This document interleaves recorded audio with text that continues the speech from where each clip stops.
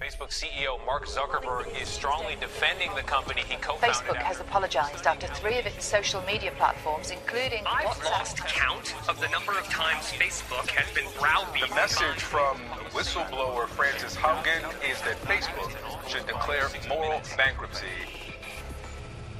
Hello, I'm Richard Gisbert, and you're at The Listening Post, where we dig into the coverage and look at how news is reported. Here are the media stories we're examining this week.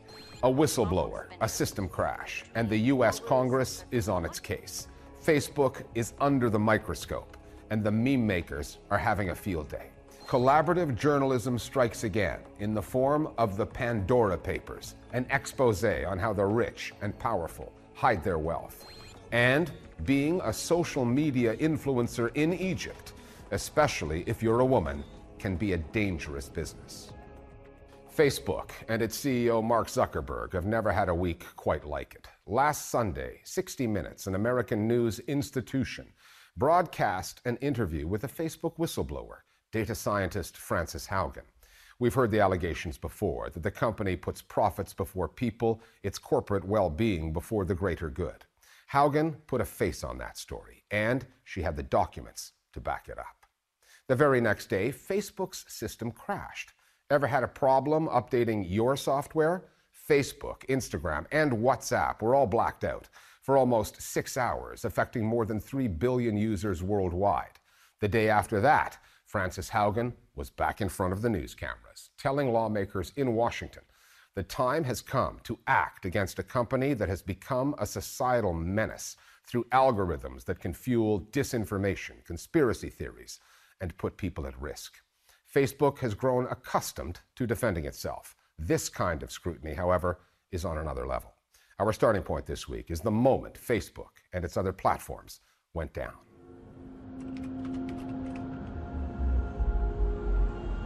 It's 8:40 a.m. in Silicon Valley, California, 11:40 a.m. in New York, late afternoon in London, nightfall in New Delhi. Users of Facebook and other apps owned by the company, WhatsApp and Instagram, are seeing error messages instead of home pages. What was supposed to be a routine update of the routers that make up Facebook's backbone, the ones that coordinate traffic between its data centers, goes wrong. A global outage taking down Facebook around the world. It well and truly has broken the internet.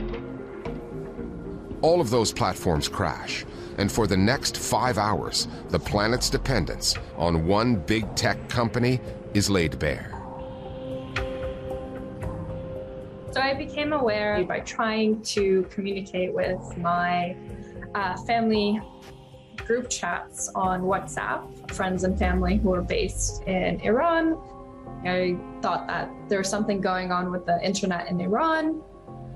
And when I realized it wasn't, I went on to Twitter, which is when I realized that this was actually a global infrastructural issue happening with Facebook. The significance of this particular outage is because it's not just 3 apps, it's one company, which underscores how huge this company is. Probably over a quarter, probably nearer a third of the population on the planet have a Facebook or WhatsApp and or Instagram account. So this is underscoring, throwing into stark relief the market dominance of this one company. Many people run their businesses off of Facebook and Instagram. They receive orders for shipments through Facebook and Instagram. They depend on advertising through Facebook and Instagram to keep their businesses going. I'm just a professor, so I wasn't affected personally in any way, but I was deeply aware of all of the people who are now deeply dependent on Facebook and Instagram for their livelihood. Facebook's CEO, Mark Zuckerberg, has been dealing with a succession of damaging news stories. His company is leaking like a sieve to some big-name news organizations. Tonight, an explosive report in the Wall Street Journal. The Wall Street Journal revealed Facebook was planning to launch an Instagram Kids app, despite the company's own researchers concluding the platform already has an adverse effect on the mental health of teenage girls. The New York Times then reported that Facebook was planning to clutter its own news feed with positive stories about Facebook to counter the growing criticism out there. But critics are a dime a dozen, ex-Facebook data scientists turned whistleblowers are not. There were conflicts of interest between what was good for the public and what was good for Facebook. And Facebook. This past week, Frances Haugen, the unnamed source behind the Wall Street Journal story, shed her anonymity. Facebook's own research says it is not just that Instagram is dangerous for teenagers, that it harms teenagers. It's that it is distinctly worse than other forms of social media.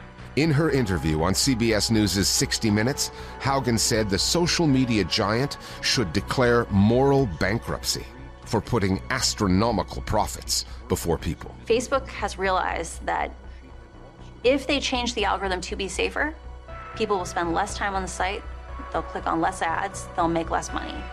The algorithm picks. This is something that people have known for a while. What is significant is this whistleblower came out with actual research and, the documentation and words of Facebook themselves outlining these very harmful impacts from their software and from their algorithms.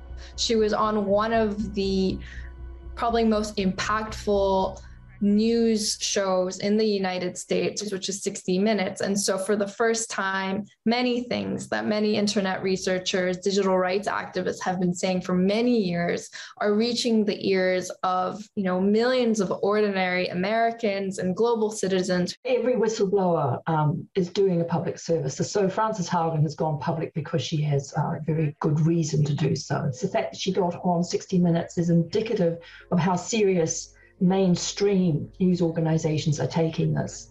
After all, they had to compete with these digital services, and now perhaps it's time to settle a few accounts. Facebook refused an interview request from 60 Minutes, issuing a statement instead, diminishing Haugen's role in the organization, her credibility as a source. The company claimed that algorithmic changes Facebook has made improve people's experience by prioritizing posts that inspire interactions, which research shows is better for people's well-being. But Haugen wasn't done. On Tuesday, the day after the blackout, she testified before a Senate subcommittee on consumer protection. Congressional action is needed. They won't solve this crisis without your help. As one of the senators put it, she came armed with thousands of documents Haugen had copied before quitting her job. Looming over her testimony was the outage the day before, its impact, Facebook's dominance, and the question of what the U.S. government should do about it. American lawmakers have an ideological aversion to new forms of regulation, and breaking up monopolies is hard to do. I suspect Ms. Haugen will be remembered as one of the most important whistleblowers in American corporate history, right up with those who released devastating documents on how tobacco causes cancer. This might be in that league ultimately, because we can no longer accept the denials and dismissals of Facebook leaders. It's all too clear that they've been misleading us, and this is just as important. The significance really lies in the amounts and troves of documents that Frances was able to bring out. And we're seeing it today in the hearings in the United States. We're going to be seeing it in the European Parliament. The Digital Services Act is, being formulated as we speak, and they're inviting Frances to bring her documentation to help inform these regulations going forward, because the question of how to regulate a behemoth like Facebook has been one of the questions boggling digital rights and government. It isn't just regulating Facebook, it's regulating big tech, the giant tech companies. It's the idea of relationship between our governments, our rights and freedoms, and the opportunities that being able to connect online using video platforms like the one we're using to record this interview, what they offer us as well. But that doesn't mean that just because something's technically possible, that is actually right, or that it's appropriate either by law or ethically. And those are really large debates, and we need to start having them. An American company, Facebook is a much bigger player in other countries than it is at home. India, with its 340 million users, is Facebook's biggest market and among the most dependent. In Brazil, almost 150 million people are on WhatsApp. It doubles as a political platform there and helped bring President Bolsonaro into office. There's Myanmar, where for tens of millions, Facebook is the internet. It's where they live and conduct their business online. So the approach that U.S. lawmakers take, whether they decide to call in the regulators, will have even greater implications overseas than it will domestically. What we're talking about here is dependence. In a very short period of time, a significant portion of the world has been invited to be fully dependent on one company, one American company that can't seem to run itself well. That's dangerous. It's not just dangerous that it went down. It's not just dangerous that people are dependent on it. It's that combination. We should have resilience and diversity in our communication and media systems so that the whole world is not dependent on one or two companies to get through our day. And sadly, that's what we've created. Turning to another media story now that's reverberating through the world of the rich and powerful, the largest ever leak of offshore data. Flo Phillips has been on the case. Flo, who led this investigation? What did they find? Richard, the Pandora Papers are a collection of leaked files revealed by an organisation that we've come to know rather well, the International Consortium of Investigative Journalists, based in Washington, D.C. It was responsible for releasing both the Panama and the Paradise Papers in 2016 and 2017, respectively. The ICIJ has been working on this investigation for nearly 2 years throughout the pandemic, going through almost 12 million financial records. And they didn't do it alone. That's where the consortium bit comes in. They've been sharing their files with more than 600 journalists in 117 outlets across the globe. Some big names like The Guardian in the UK to smaller outlets like Twala in Algeria. The data contained information about offshore companies, the kind that can hold assets, properties, boats, stocks and shares, without the owners of those assets having to pay tax in their own countries. Basically, places where the rich can hide their holdings. With so many national leaders named in these documents, 35, plus the billionaires, the celebrities, it must be difficult to pick a standout story from all of this. Well, we could go with the King of Jordan, who's been using some of these offshore companies to buy no fewer than 15 properties across the US and the UK worth more than $100 million.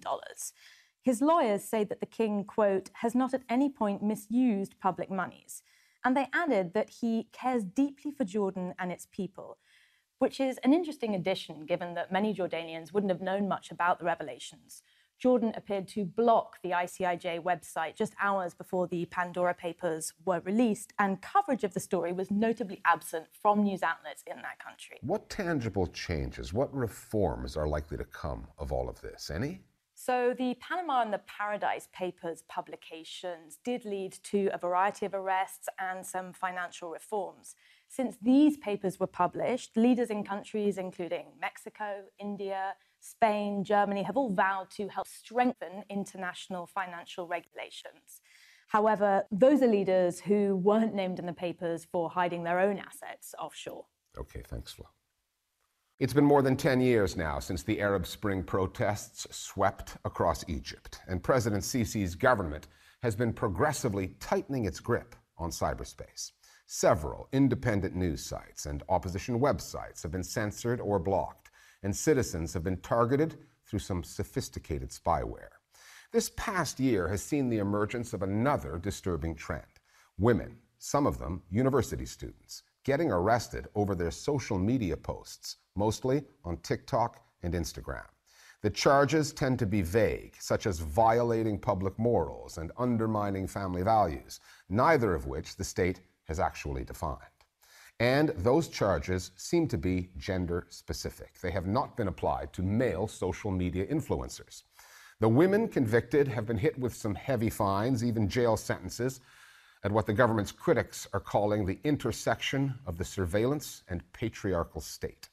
The Listening Post's Meenakshi Ravi now on the young women who have come to be known as the TikTok girls.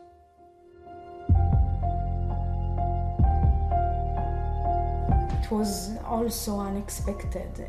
It was a shock for a lot of us, and it scared me. It made me not want to post anything online. That was a voice note from an Egyptian woman.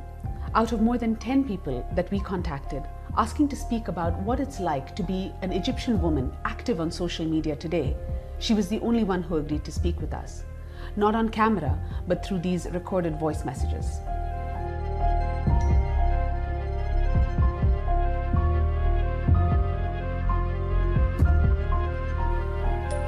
A lot of women in Egypt are scared to talk about these issues. Our society shames us into fear, shames us into silence. What happened was a lesson. What happened was the sentencing of two women, Haneen Hossam and Mawada Al-Adham. In June this year, they were sent to prison for 10 and 6 years respectively. The videos they'd posted on social media platforms like TikTok and Instagram had brought them to the attention of the authorities.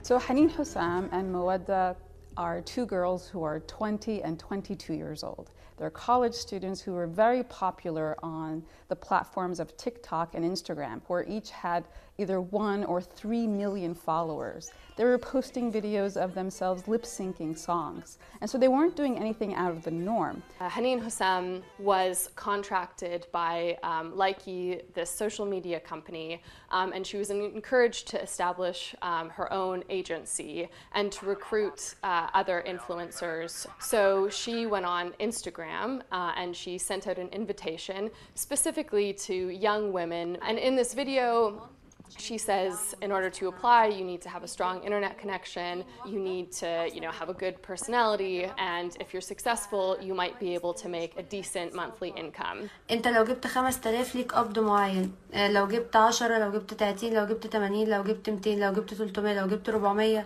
كل حاجة بتكون ليها قبضها. And the first signs that something had gone awry was that there was thousands of comments from social media users that this was an invitation by Haneen Hossam to encourage sex work online. The comments on the videos alerted Egyptian authorities.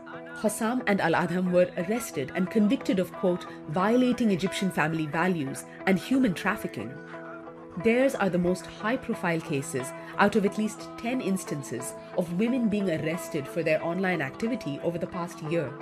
Collectively, they are now known as Egypt's TikTok girls. Since 2018, two laws have been used to control the Egyptian online sphere.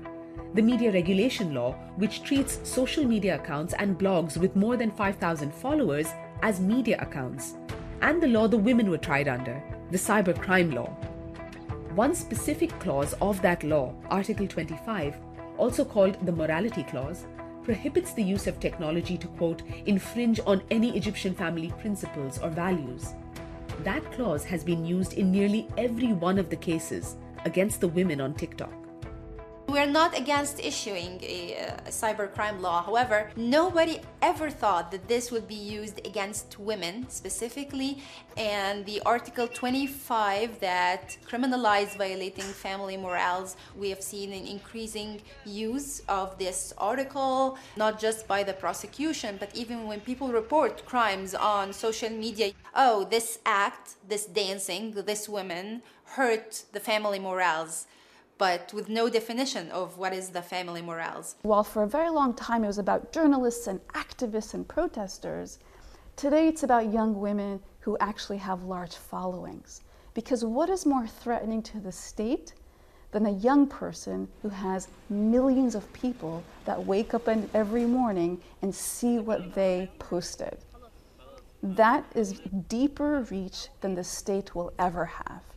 And if they're today dancing and lip syncing, tomorrow they might be talking about there's potholes, there's open sewage, there's poverty, I don't think I have prospects for a job. Once the language moves into that category, then the state has no control over the dissemination of voices of dissent. It is no stretch to say that the Egyptian state sees young people with online followings in the millions as potential threats. Just a decade ago, online activism proved crucial in mobilizing masses of Egyptians to protest the rule of President Hosni Mubarak to eventually bring him down. And more recently, in September 2019, activists used social media again to organize demonstrations demanding the removal of current President Abdel Fattah el-Sisi. Even with that history, though, the campaign against Egyptian women active on social media seems particularly aggressive. We don't have any cases of using cybercrime law in its article of violating family morals used against any man. Men dance, men use inappropriate language, and they're not prosecuted for it. But also, I would add that it's not just the cybercrime law that is used against these women. The law on prostitution is only used against women in Egypt. So there is a wide context of using several laws against women. This is part of what we think about in terms of the gendered nature of authoritarianism, but really about state patriarchy. The only way for an authoritarian state, which Egypt is today, post-military coup of 2013, to continue to socially control everyone, is to actually become the patriarch of society. Now, the current president, President Sisi, saying, I'm going to lay on you a level of patriarchy and instill in the family a fear of the unknown, a fear of cyberspace, a fear of that your children will be taken into this space where you can no longer control it because you don't understand it. And that's very much in the nature of gendered patriarchy or gendered authoritarianism in a country like Egypt. And I think another important point to bring into this as well is class, is that these women, the TikTok women, they're not from the upper classes of Egyptian society. They weren't educated in foreign institutions or educated abroad. They come from a lower socioeconomic background and have exploded onto the scene, who have avenues for financial independence. And those sorts of values and the kinds of dances and songs that these TikTok women were performing were just not what is expected for women from their socioeconomic background. We contacted the Office of Egypt's public prosecutor about the cybercrime law and the slew of cases against young women. We received no response. However, in a statement posted on his Facebook account on the 2nd of May 2020, the public prosecutor justified the arrests of the women, saying forces of evil were abusing the new virtual electronic space to destroy our society, demolish its values and principles, and steal its innocence. For many Egyptians on social media, especially women, the cases have had a chilling effect. Haneen Hossan is a young girl. And for her to receive a 10-year sentence, it means that all of her youth is stolen away from her. The impact that is intended is that if you are a woman in Egypt, don't have a platform where you can influence. Don't. Especially if you're from a low socioeconomic background or from a middle class. These cases represent part of a broader regime of information control, be it the censorship of websites online, be it the mass surveillance of civil society, the arrests en masse of civil society and human rights activists. The crackdown has gone beyond solely political expression, and they're particularly targeting women in this case. And I think that these cases will only become more numerous, and this sort of broader regime of information controls is not going anywhere anytime soon. And finally, live by the meme, die by the meme. It's been that kind of week for Facebook. Imagine having to use a blowtorch to get into your server rooms to fix a high-tech problem that's locked you out. That actually happened at Facebook, a workaround straight out of the Industrial Revolution. Then, while desperately trying to get your platforms back up and operating, in the back of your mind, you just know that memes are being manufactured at your expense. And they're making the rounds on your rival platforms like Twitter, which was always going to rub your nose in it. We'll leave you now with some of those memes, and we'll see you next time here at The Listening Post.